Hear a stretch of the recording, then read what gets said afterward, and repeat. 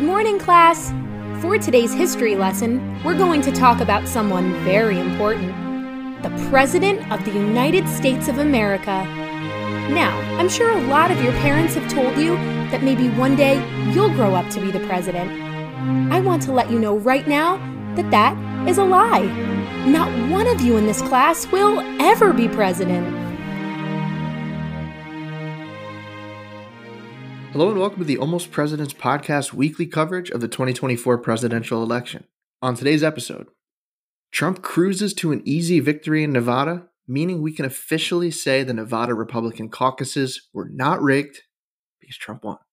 Meanwhile, Nikki Haley had to concede her race in the Nevada Republican primaries to the infamous none of these candidates, who I guess ran the better campaign? I don't know. We'll get into it. And a snipe at Biden's age could be more damaging to his chances at re-election than mishandling classified documents. And if you watch the Super Bowl, you got a taste of good old American values in more ways than one. And Feeling the Burgum with Doug Burgum. So Kevin, this is probably one of the most humiliating stories to come out of this election cycle.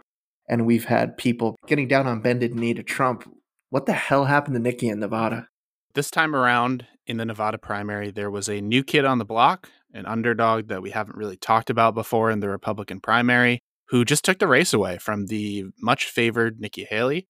And of course, that candidate is none other than none of these candidates. I didn't know none of these candidates was running. I mean, how has this candidate been such a dark horse up until now? I think, honestly, most voters would probably get behind a candidate like that. Yeah, I was going to say, I've been seeing a lot of bumper stickers actually for this candidate. So, apparently it's a big name. Yeah, I mean, we're getting down to it, right? You got one old dude who's trying to get you to pay his legal bills and keep him out of jail. And then another old guy who just turns into a Roomba whenever he finishes a speech. So none of these candidates. Sounds pretty good. Yeah. So to get, I guess, serious for a sec, just to explain what's going on here. So in the interest of time, we're just going to summarize the Nevada primary quickly, but if you want a more detailed explanation, we did cover this on our last episode and we went into why the Nevada GOP primary is very weird right now. Basically, to sum it up, the Nevada GOP decided to have a caucus in addition to the primary election because they don't like Nevada election laws. And the primary itself, the election that Nikki Haley ran in and that none of these candidates ran in, that actually doesn't count for anything. No delegates will be assigned based on that. Only the caucus is going to count. And so Trump is on the caucus ballot, not the primary ballot. And that's probably going to start to make sense of why all this stuff happened. But to make things a little bit weirder, in most states, you can write in whatever candidate you want. So for example, in New Hampshire, Joe Biden was not on the ballot. And so he wound up winning by running a write-in campaign. He had people write his name in, even though his name wasn't formally on the ballot. But Nevada is different, and enshrined in state law is this none of these candidates option for the primary ballot. And so in this case, Trump voters all voted for none of these candidates rather than writing in Trump like they would have on another ballot, basically. And so in the end, none of these candidates won 63% of the vote, with Haley, of course, winning 30% of the vote, Mike Pence grabbing up 3.8%, and Tim Step-on-Me Scott, as I like to call him, getting 1.4% of the vote. So that's how things kind of turned out. So I guess the question is this a bad sign for Haley, or is getting 30% of the vote enough to write home about on this one, considering the circumstances? Or, should we say that none of this really matters since Haley wouldn't have been getting any delegates here anyway? I think it most definitely matters. I mean, she is quite literally, in this case, writing home about this primary. Regardless of the fact that the delegates were not even assigned in the primary, I think that this is a big statement by the Republicans to say that they want Trump and they want nothing to do with Haley. When I found out that you could vote in the caucus as well as the primary, that means that these voters went out and caucused for Trump. What was that, on the Thursday? And then earlier that week, what was it? I believe it was Tuesday. They also participated in a primary where they went out and spent their time, or perhaps did a mail-in ballot, which I guess would be a little bit hypocritical, to say none of these candidates. So this is a huge statement by the Republican base to the establishment that they want nothing to do with Nikki Haley. But ultimately, Nikki Haley's campaign has said that this is not affecting their choice to stay in the race into South Carolina and potentially even into Super Tuesday on March 5th. But I mean, none of these candidates won double what you were able to pull in. I mean, I don't know what you do with that. How do you spin that? And now you're going into a state where you're down by 30 plus points. I just don't know what you can do at this point to salvage that. Yeah. So let me try my best to steel man the optimistic case for Nikki Haley here, which is just that I think in any of these elections, the fact that you're getting anything at all is saying something.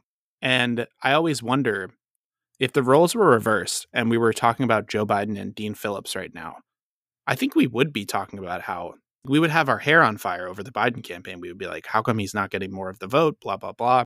And that seems to be like a little, at least to me, a little bit of a mismatch between the two parties where maybe because Democrats are just slightly more anxious people at the moment, there's a sense that if Dean Phillips gets 2% of the vote in one of these primaries, everyone loses their mind, but Nikki Haley gets 30% of the vote in an election.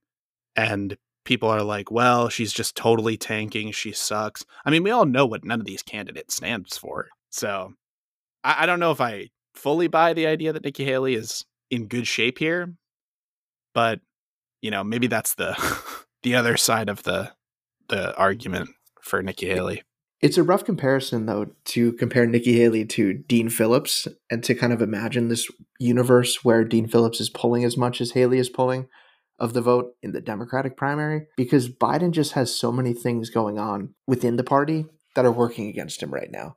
It seems like what's going on within the Republican Party right now is making Trump stronger, is firming up his base and pulling more people in and making Haley weaker. Whereas when it comes to Biden, the age thing, which we're going to talk about, is not going away. And it appears like it's only getting worse. And there's the fact that there are a lot of people who, and completely understandably so, think that he should be calling out Israel more severely than he is. He should be not saying Netanyahu's an asshole behind closed doors. He should be saying that out in the open. He should be conditioning aid to Israel, putting a lot of pressure on Congress to do that. And Democratic voters are really not happy about that. So it's tough. I mean, I think Biden's starting to look weaker and Trump is just starting to look stronger. And then you can look at Biden's approval numbers and you see the same thing. What is he, in the mid-low 30s right now? Dude's underwater. Yeah, for sure. I mean, his approval numbers are quite bad. Yeah, I mean, I think that's a fair point. Joe Biden just seems to have a lot more issues right now.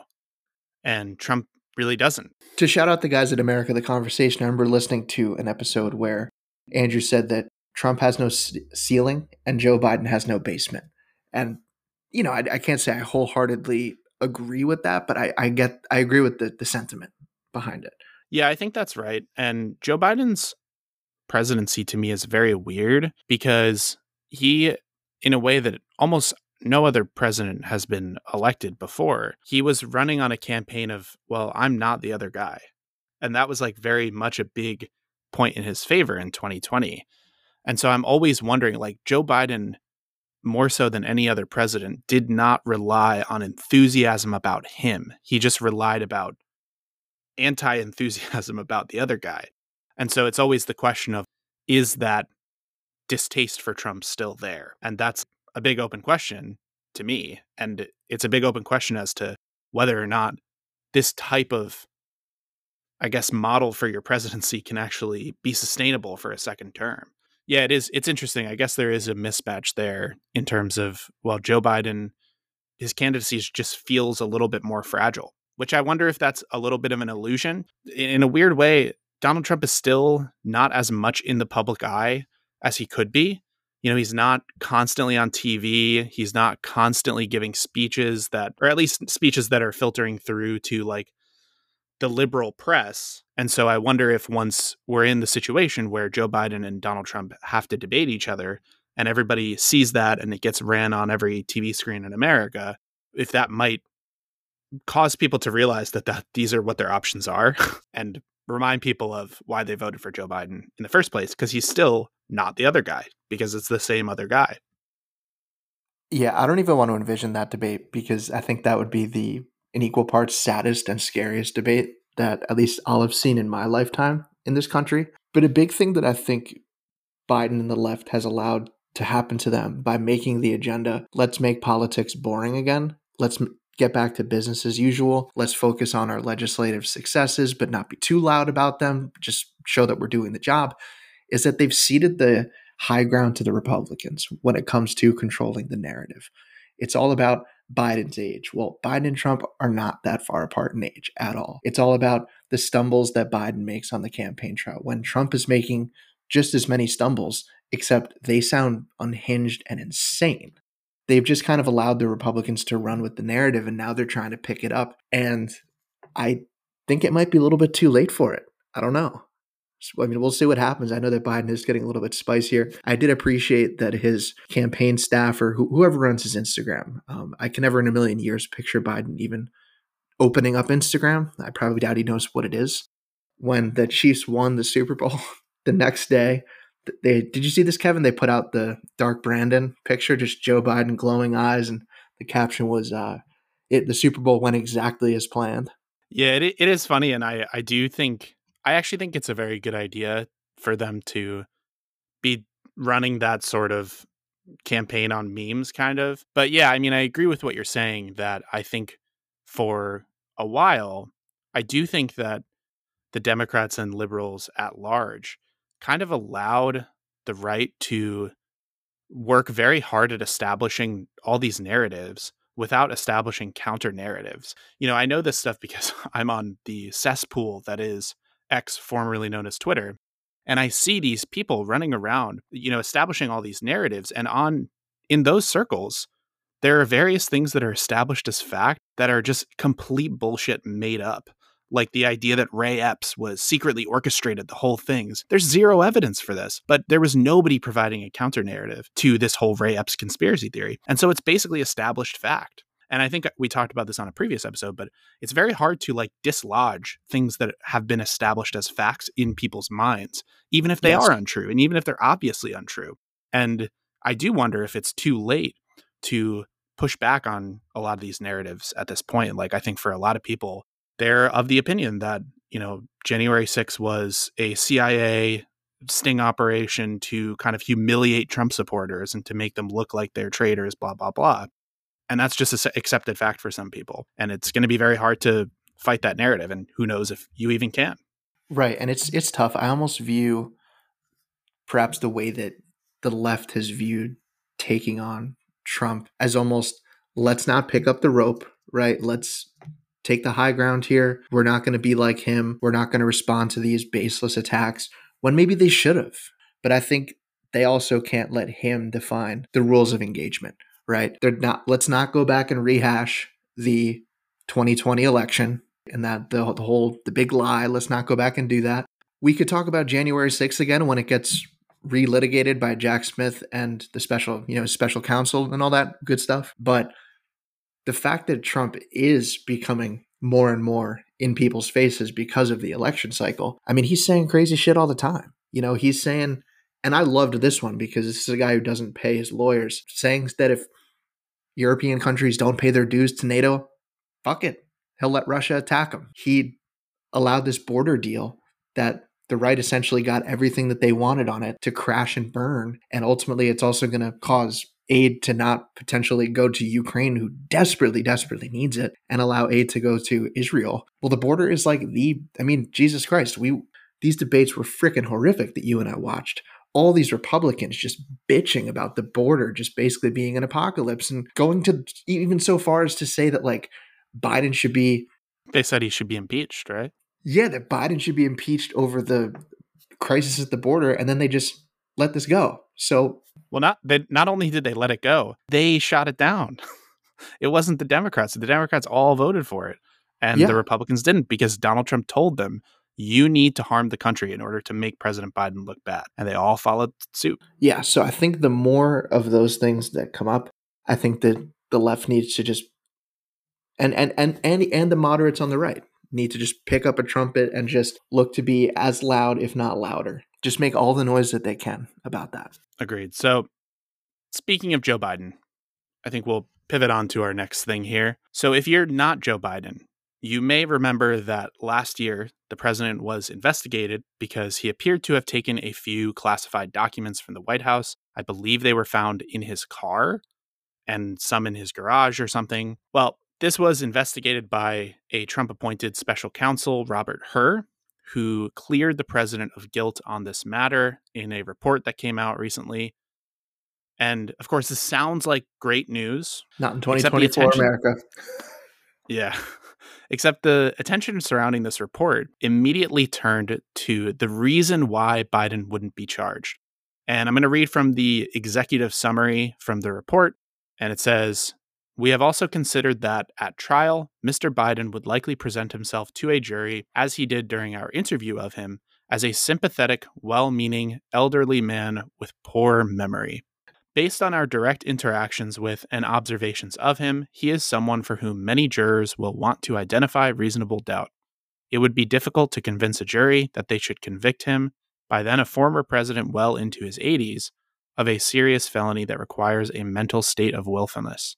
And so that's, again, from the executive summary, but there are other parts of the report that cite examples in which Biden appears to forget exactly when he was vice president. And so this, I'm quoting again from the report. It says, quote, "In his interview with our office, Mr. Biden's memory was worse. He did not remember when he was vice president, forgetting on the first day of the interview when his term ended." And then it quotes him saying, "If it was 2013, when did I stop being vice president?" And forgetting on the second day of the interview when his term began.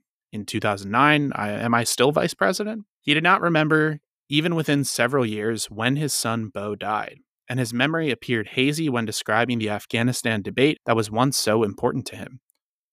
And so there's more there, but I think that basically gets the gist of it. And so in a press conference after the report was released, Biden denied that he had issues relating to his memory. But of course, it didn't help that in that same press conference, he mixed up the president of Egypt with the president of Mexico. And although he did admit this to one reporter who challenged him on the issue, he said, quote, "My memory is so bad that I let you speak," unquote. So at least he acknowledges that there is an issue there. Badass grandpa. For sure. And while some of the specific language in the report is definitely really concerning, and I will admit I am, and I always have been, concerned about our 80-plus-year-old president's health and well-being, but the overall tone has, I think, been misrepresented a bit. And so I just want to note that. Hur's argument was not that we can't put this guy on trial because he's just a doddering old man who can't even remember anything, but rather it was the story that Joe Biden forgot that he brought home these documents is believable because he will appear to a jury to be a forgetful old man. And so I think that was something that was a little bit dishonestly reported, if I'm being honest, in the media. Like the reports that I were hearing were basically saying that he said, well, this guy is just too forgetful to even speak at trial, so we can't put him up there or whatever. But it's really saying that it's plausible that Joe Biden actually forgot these things because he's a pretty forgetful guy now because of his age. So that's just something, I guess, to note. And then I think you wanted to add a little commentary there, Ryan, too. I just don't know what to make of this. I mean, I do know what to make of it in the sense that this is bad. This is, once again, confirming something that we already know and doing it pretty starkly, pretty brazenly.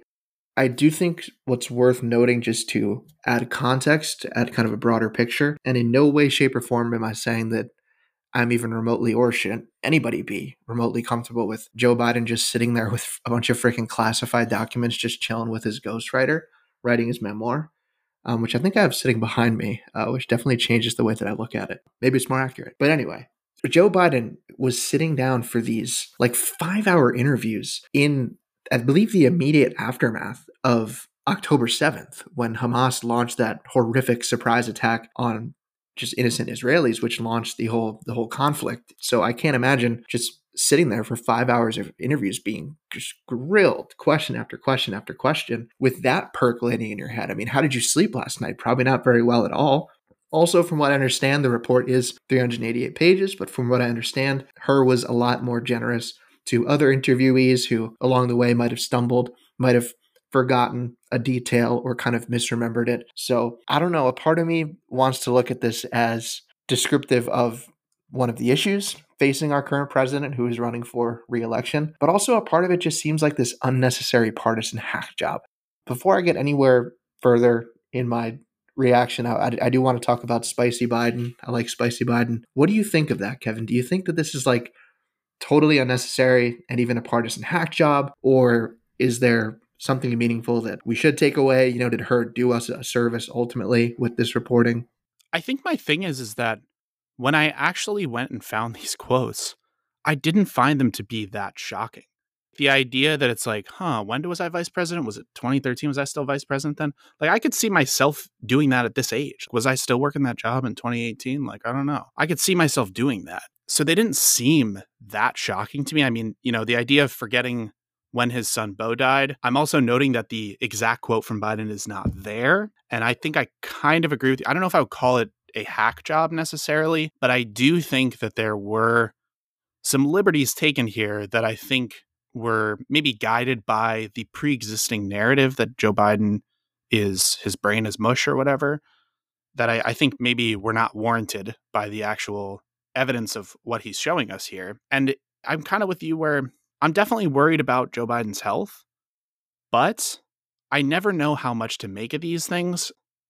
There's an NBC article where they have neurologists weigh in, and they all kind of say that, like, well, this isn't actually that extreme. It's just sort of like normal memory loss that happens when you get older.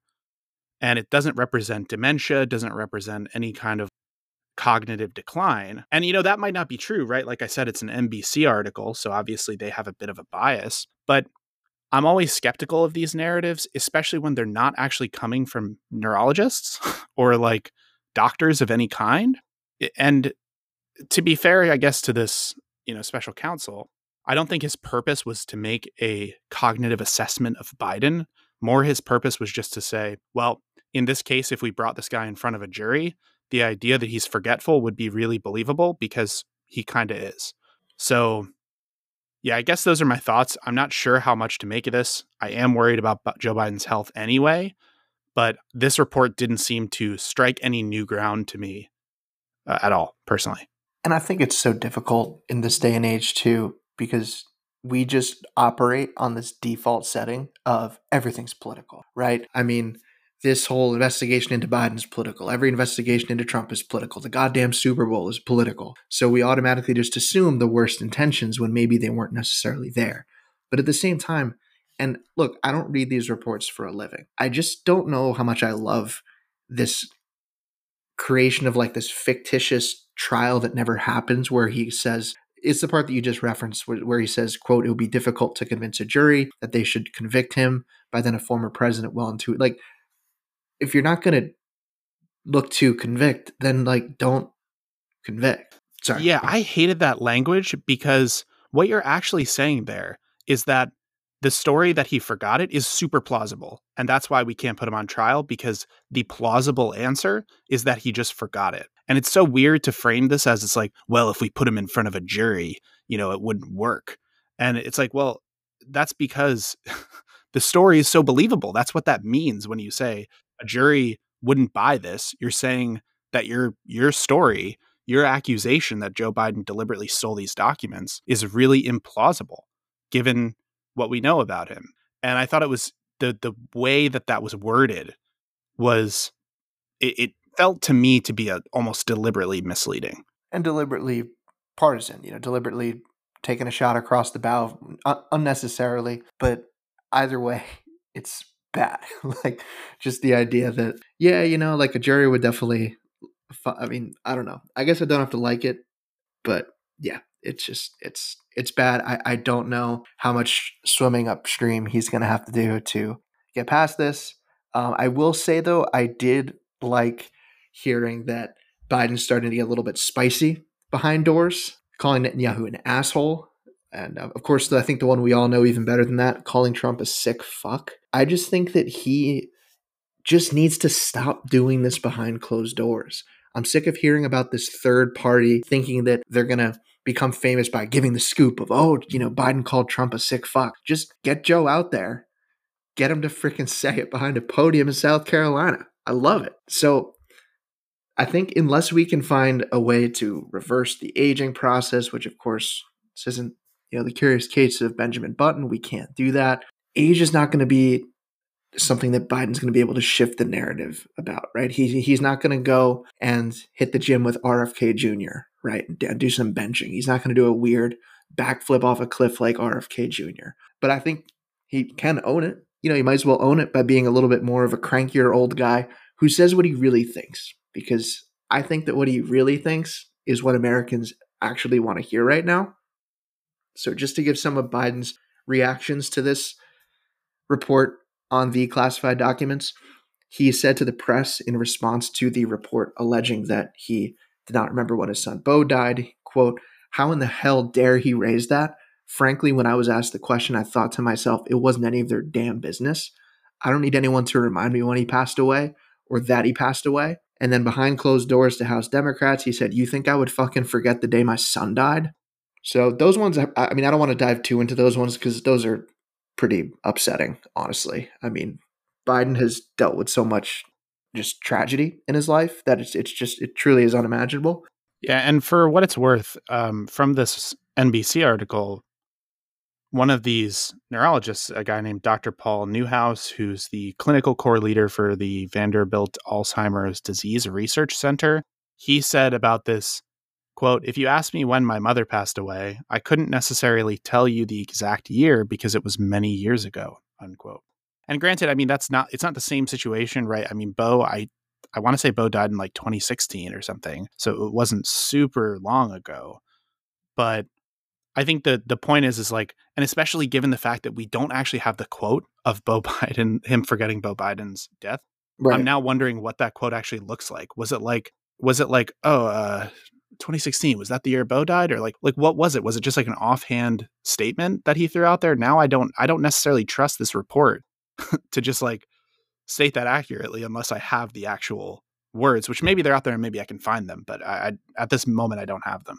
And it's rough because in a lot of ways, as far as the language goes, it sucks. It's fishy. They're not like we don't know what was actually said. It's a lot of secondhand stuff, but it might as well not be for the way it's being received. And there's just nothing that we can do about that. I did like Joe Biden getting even sassier, though. So speaking from the diplomatic reception room, he directly took on the issue of his memory, stating, quote, "I know what the hell I'm doing." And then he goes on to say, "My memory? Take a look at what I've done since I've become president. None of you thought I could pass any of the things I got past. How'd that happen?" So I like that kind of started from the bottom, now we hear mentality. I think he needs more of that. Ultimately, I think that's all he can do. Be the cranky old guy that says what he thinks and take on any shot that Trump gives you, just tee off on it. Yeah, and I do actually think that that's a good point where a lot of people talk about this in concept, this idea that Biden is so feeble-minded because of his age. But if you actually look at the fact that Biden this entire time, his presidency, basically he had a knife's edge in Congress, like a very, very slim majority. And he was extremely accomplished legislatively in those 2 years where he had the majority. And then even with the Republicans in power, he has been able to like negotiate a lot of things. And I don't know if I really buy that he's just this doddering old man who can't think straight. I just don't know if I buy that. And I mean, you could say that some of the things that Biden has done are not perfect, and that's a fair criticism, but it just doesn't seem like he's ineffective as a leader. Like it seems like he's actually quite effective. And for what it's worth, we also we have quotes from a lot of Republican leaders like Kevin McCarthy or former Republican leaders who will say that he's pretty sharp behind the scenes. Like they will recall conversations with him and be like, well, he's pretty sharp. And they have no reason to say that. There's no, like, if anything, the benefit is to say the opposite, right? So yeah, I just don't super buy it. And this report didn't change anything for me personally. It changed something for me just in the sense that I thought, okay, like now this is going to be the story for the next few months. Then something else is going to come up that's going to add to it. It just seems like whenever they dull the roar of the age question, something comes right back up and just here we are again. Except this time it feels even worse. But let's move on to sunnier topics if you're a Chiefs fan, that is, or just somebody who likes a good football game. I went to sleep admittedly after halftime. But apparently it was an overtime thriller of a football game. So for those of you that watch the Super Bowl, in addition to seeing the cameras cut away to Taylor Swift a calculated 12 times for a total of 53 seconds, with the longest cut lasting a full 10.5 seconds. And I don't know what that says about the person that did that research, but there you go. In addition to seeing that, you may also have seen the Chiefs beat the 49ers, thus making alt-right conspiracy theory, alt-right conspiracy fact. You certainly saw a copious amount of Jesus ads, even with a little bit of kinky stuff about Jesus washing feet, which is always fun, which I can only imagine would have been money better spent, like, I don't know, feeding people, like doing the work that Jesus went out and did, right? Feed the hungry, clothe the needy, heal the sick. I can only imagine what 14 million could do, but nope, we'll spend it on the Super Bowl. I'm sure you also saw the ad promoting the Church of Scientology with the slogan "Curious." Curious about what? I guess you got to pay a couple $100,000 to know. And look, bless their hearts, honestly, or whatever it is the Scientologists say to each other. Just don't sue me over it, because I don't have the money to afford Saul Goodman from Better Call Saul to take Scientology down for good. Anyway, somewhere crammed into all of that, you might have caught a 30-second advertisement for Robert F. Kennedy Jr. for president. I was so freaking excited to see this. It was hilarious. And like everything RFK Jr. related, things are almost always stupider than they appear. So the ad, which blew $7 million for 30 seconds of airtime, was created by the American Values Super PAC, which, this is important to the story, especially because there have been accusations from the DNC that RFK Jr. has been dealing with some campaign finance violations. According to Federal Election Commission rules, the candidate cannot consult with the Super PAC, so there wasn't really any conversation surrounding this ad going into the Super Bowl, where hundreds of thousands, millions of eyeballs were looking at it. And the ad itself, if you didn't see it, it calls back to the song and animations that were used in one of JFK's 1960 campaign advertisements. The song that was played called Kennedy for Me. I will admit, it's bop, but kind of in the Schoolhouse Rock sense of the word, if that makes sense. And young Bobby pinned the ad to his X profile, and everyone, especially immediate family, was thrilled that another Kennedy office seeker paid tribute to his family roots of politicking, as well as spending stupid amounts of money to do so. Except that wasn't what happened. Within less than 24 hours of the ad going on the air during the Super Bowl, RFK Jr. took back to X to apologize to family members, who also took to X, as family does to resolve disputes, to call him out for using images of JFK, as well as JFK's sister Eunice Kennedy, in the ad. So Bobby Shriver, who is Eunice Kennedy Shriver's son, RFK Jr.'s cousin, tweeted the following, quote, "My cousin's Super Bowl ad used our Uncle JFK's faces and my mother's, Eunice Kennedy Shriver. She would be appalled by his deadly healthcare views. Respect for science, vaccines, and healthcare equity were in her DNA. She strongly supported my healthcare work at One Campaign and at RED, which he opposes." To which RFK Jr. responded, quote, "Bobby, I'm so sorry if that advertisement caused you pain. The ad was created and aired by the American Values Super PAC without any involvement or approvals from my campaign. Federal rules prohibit Super PACs from consulting with me or my staff. I send you and your family my sincerest apologies. God bless you."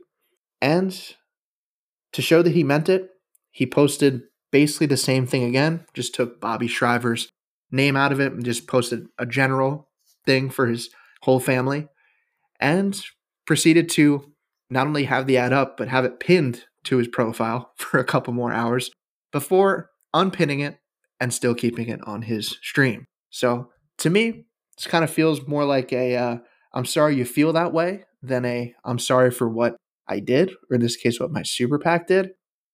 And honestly, as I'm rereading this, it doesn't even seem like something that he would have written. Like, it seems like somebody wrote this apology to his own cousin for him, and then just copy and paste it again for everybody else in the family who was pissed and was probably supporting Joe Biden anyway. So, any thoughts about this? I got a kick out of this. Yeah, I love the part where he's like, federal rules prohibit super PACs from consulting with me or my staff. Like, it sounds like, see, legally you can't be mad at me. When, like, of course you can. Yeah. So, I don't know. I guess, I mean, they're so rich, and they've been so rich forever. And we make fun of RFK Jr., like, taking away from his father's legacy and things like that. But nothing can take away from what Sergeant Shriver and Eunice Shriver did. I mean, Eunice Shriver alone, she started the Special Olympics. I mean, she is just such a crusader and such a hero that nothing that he's going to do can take away from that legacy. But you just hope that maybe there was like something that didn't go on X for, I don't know, everybody to see going on, like some sort of a conversation over the phone, maybe. This isn't really an apology at all. This is reciting a rule and saving face for people like, I don't know, you and me who see it. Yeah, I mean, for sure. I do think there's a lot of talk about how, maybe if you're on the right, you might look at Joe Biden, you might say, well, he's in cognitive decline, blah, blah, blah. And that's evidence of how the American empire is in decline. And then if you're on the left, you might look at how, well, there's this reality TV show who tried to overthrow the government and he might win the presidency again. And that's a sign that the American empire is in decline. But the real evidence that the American empire is in decline is the internal conflicts of our royal family, the Kennedys, and how the family is currently kind of tearing itself apart. That's the real swan song of the American empire right there. God, the setup for that, but at the same time, just how much it pisses me off that that's true. I'll leave that one alone. You heard it here first, folks. I'm not gonna sit here and disagree with that. So, moving on to someone who, who knows, maybe one day we'll see him as the new royal family of the American empire. Doug Burgum. Don't start. To our Feeling the Burgum section, which is a segment that we usually close the episode with in honor of a man who not so long ago stumbled out of the wilderness of North Dakota, a man who turned out to be the governor of the state, because who knew they had one of those? And not only that, he was a man who was running for president, Doug Burgum. And I'm sure we can all remember fondly how his long shot campaign for president got us excited, fired up, and of course, feeling the Burgum. And that maybe, just maybe, this goofy guy with the eyebrows and the torn ACL could overcome the forces of the RNC and the deep state to become president. And of course, that did not happen. The chosen one did not fulfill his prophecy. And instead, he dropped out and endorsed Trump, leaving us no other choice but to feel the Burgum about other things in an attempt to feel what that campaign originally made us feel. I'm feeling the Burgum this week about a particular interview with a particular dictator, with a particular former Fox News host. And if you don't know who I'm talking about, Tucker Carlson interviewed Vladimir Putin. It was not on Fox News this time for obvious reasons. It is on X. You can watch it if you go to Tucker Carlson's page. And before I dive into my thoughts on that, I'm going to do a little aside here and talk about one of my personal favorite books, which is called From Beirut to Jerusalem. And it's written by Thomas Friedman, who is a New York Times journalist, occasionally controversial. I don't know, but the book is very good. And he writes about being a journalist in Beirut, where, there's all these, I don't want to say they're dictators, but they're dictatorial kind of guys that he interviews. And one of the things he talks about is there's this tricky balance that you have to make if you want to be a journalist in one of these places, where these guys, because they're dictators, will only talk to people who suck up to them endlessly and who they know 100% will basically just repeat talking points that they want repeated. They're looking for propagandists, not real journalists. And so there's a balance that you have to strike between getting the story, because you still want to be able to interview the guy and be able to report something to the world about what's going on in these internal politics of these dictators and whatnot. But at the same time, you don't want to just become a propagandist for some dictator. That's obviously not good either. And so when I heard that Tucker did this interview with Vladimir Putin, my initial thought, based on that previous book that I had read, was that actually Tucker is the perfect guy to do this interview. And in fact, maybe he's the only American journalist who could do it. There's probably a few others. And the reason is because Tucker Carlson has spent the past 2-ish, 3, maybe even more years basically sucking up to Vladimir Putin and singing his praises and repeating all his propaganda talking points. And so there was a part of me that was really excited for this interview when I heard about it, because I was like, this could be a moment where we really get a window into what Putin is thinking, because this guy who, and granted, let me say, because I haven't said it yet, I think Tucker Carlson's terrible. I think he's a horrible journalist, a hack journalist, propagandist who is bad for the country. But I was like, this could be maybe the only good thing he's done in his career. And I maintained that I think that it was. And that's why I was frustrated when I found that every article about this interview talking about how it was problematic that he did the interview, he shouldn't have done it or whatever. And almost nobody was actually talking about the substance of the interview. And it's very frustrating to me that I think everything now has to just get caught up in the culture war rather than us being able to talk about an interview that happened, even if we don't like the guy who did the interview for good reasons. But instead, we're talking about how it's bad to interview dictators because we shouldn't want to know what one of the most powerful men in the world is thinking. And if you listen to the interview, which I did, there's a lot of important things that are said that are not being talked about in NPR because other things are being talked about how Tucker Carlson is a bad person and blah, blah, blah. Like, for example, at one point in the interview, Putin goes on to say that he has no interest in invading Poland or Latvia or any other country. And noticeably, he doesn't say anything about Estonia. Maybe that's because that applies to every other country. But the fact that Estonia has a province that's very, very close to Russia and that historically has had some issues, it's telling that he didn't mention Estonia. And he instead mentioned there are also a lot of places where we have to wonder, is Putin actually interested in peace? When he says he's not done denazifying Ukraine. What does denazifying Ukraine actually mean? Is it possible to negotiate a ceasefire now if he believes he has to dismantle the current regime or whatever? And, I'm not an expert in geopolitics or whatever, so all of these things could be wrong. All of my assessments could totally be wrong.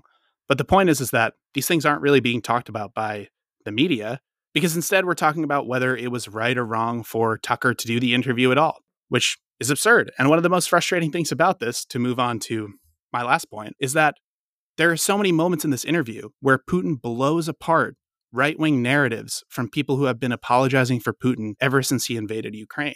For example, in the beginning, there's this hilarious moment where Tucker opens by asking Putin not if he had launched the attack on Ukraine because he was afraid of the US, but rather how he knew that the US was going to attack him from NATO. And Putin's reply was kind of amazing. He just says, it's not that the US would launch a strike on Russia. I didn't say that. Is this a talk show or a serious interview? Is a good clapback. Obviously, I hate Putin, but it's interesting that this whole narrative that John Mearsheimer and Tucker Carlson, all these guys have been painting for the past 2-3 years, Putin categorically denies it. It's totally false. It would have been great to have that for left-wing journalists to run with and say, look, your guy totally denied everything you've been saying for the past, 3 years. And we didn't get that because we had to talk about how problematic the interview was or whatever. So that's what I'm feeling the Bergam about this week. This is interesting. I kind of want to come at you for this a little bit because I have some disagreements.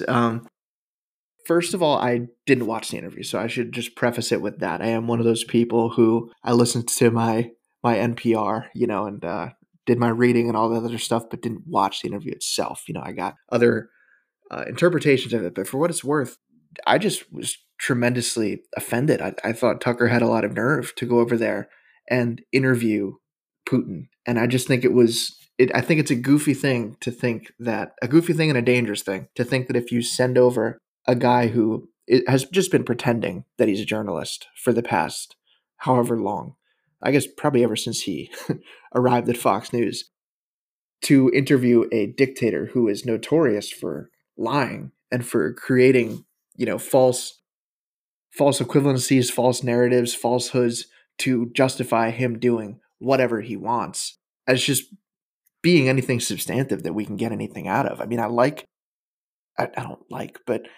get the idea of like, hey, look, this is one of the most dangerous men in the world.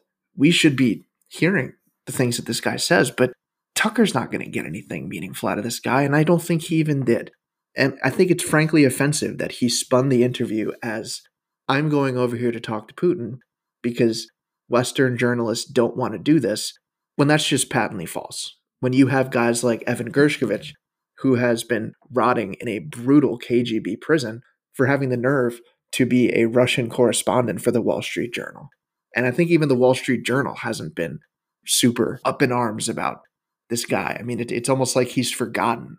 They throw American journalists in prison on trumped up charges in Russia. There's a reason why Putin allowed Tucker to go over there. And I completely agree with what Hillary said about Hillary Clinton. And it's because he's a useful idiot. He can parrot a certain message, to the American people using Tucker, just basically as a pawn. And I think it's frankly just nauseating. I mean, this is a guy, Putin, who has abducted 20,000 children from their parents and counting and relocated them into Russia, is teaching them to hate their own country. They will never see their parents again. He's broken apart families. He's killed countless people. And the people who want to report on that, the Americans who want to report on that, are in jail. The Russians who want to report on that are in jail. And this guy is allowed over just because he's a useful idiot. The people who would actually challenge Putin, he's cleared the playing field so that doesn't happen. So that's why I said what I said in the beginning, right? Because yes, you're right. The only people that are going to be allowed to talk to Putin are people who are going to be like useful idiots, to use Hillary Clinton's phrase. But again, that doesn't mean that the information we get out of it isn't useful, right? We get Putin talking for 3 hours about basically whatever he wants. And yeah, like it's true. I mean, Tucker basically just let him say whatever he wanted. I will say there was meaningful questions asked. There was interesting questions asked. Tucker definitely did just sort of let Putin speak.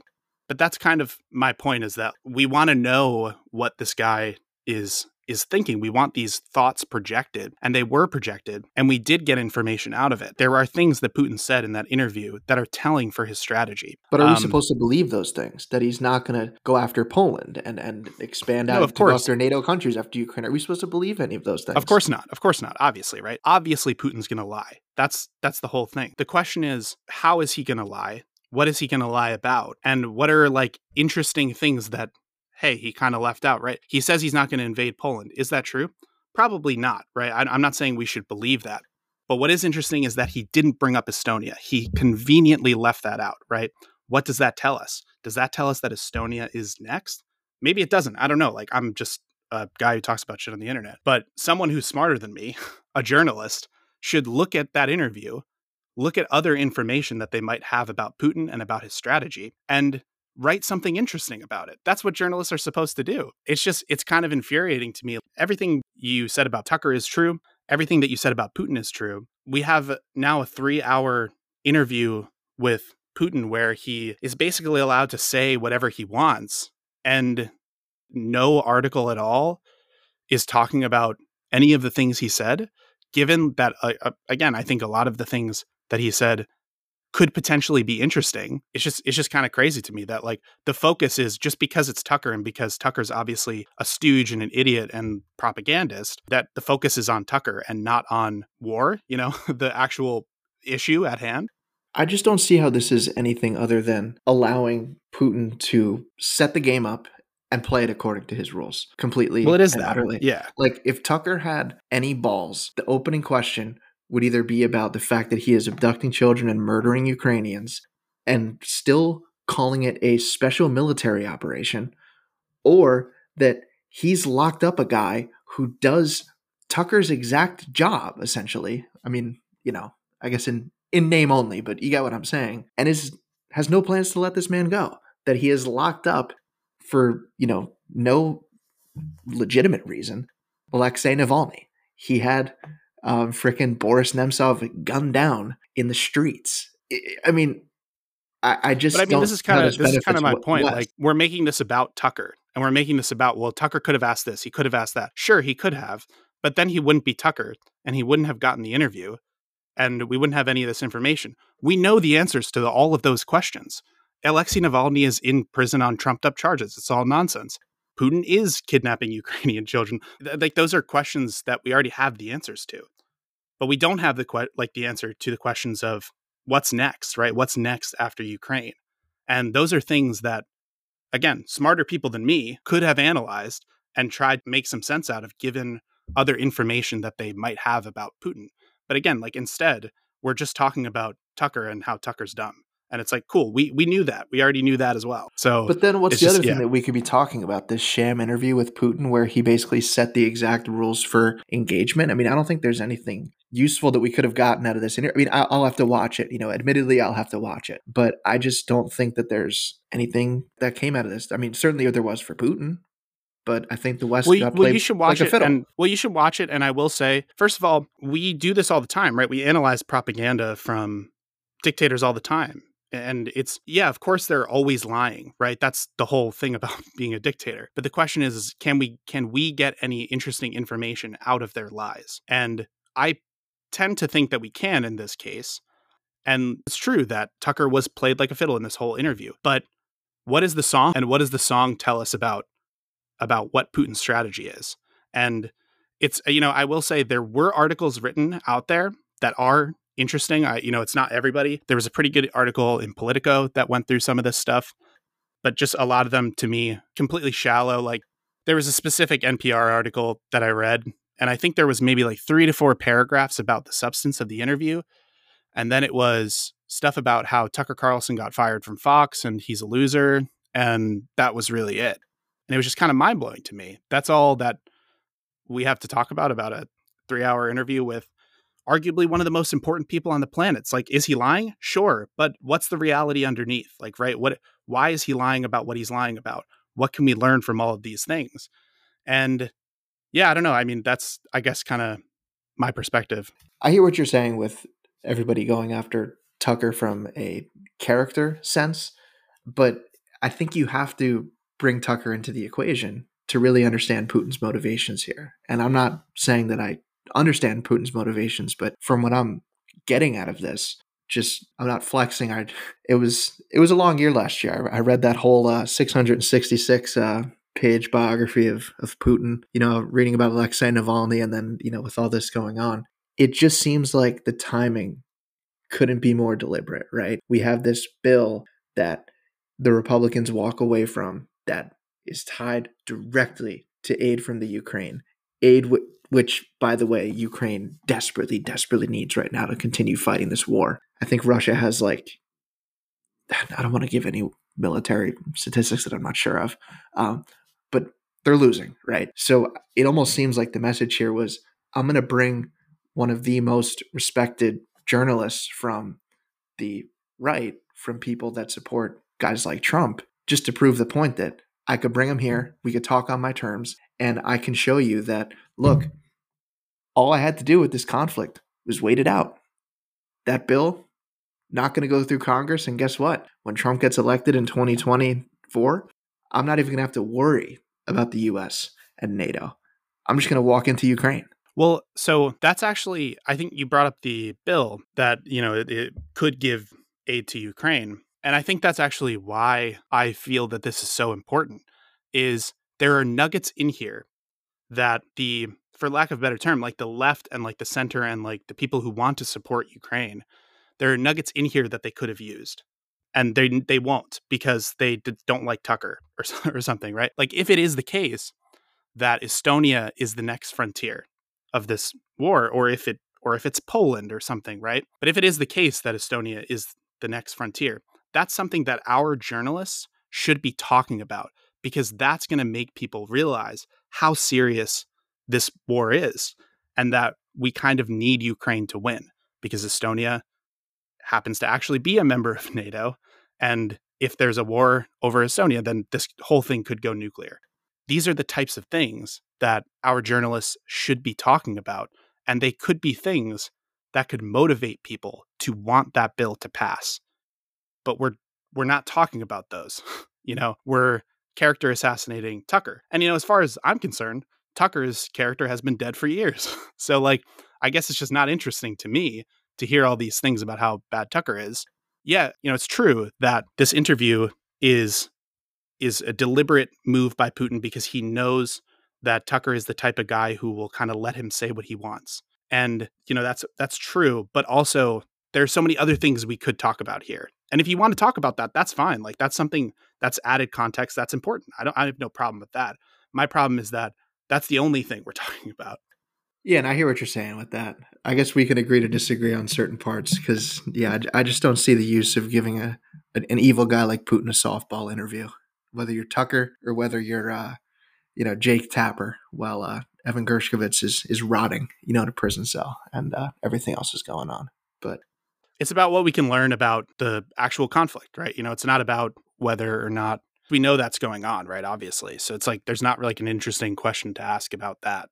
But I will say, if anyone listening does choose to listen to the interview, it is true that in the opening of the interview, Putin is like, can I get just like 30 seconds to explain a little history? And then he drones on for like an hour.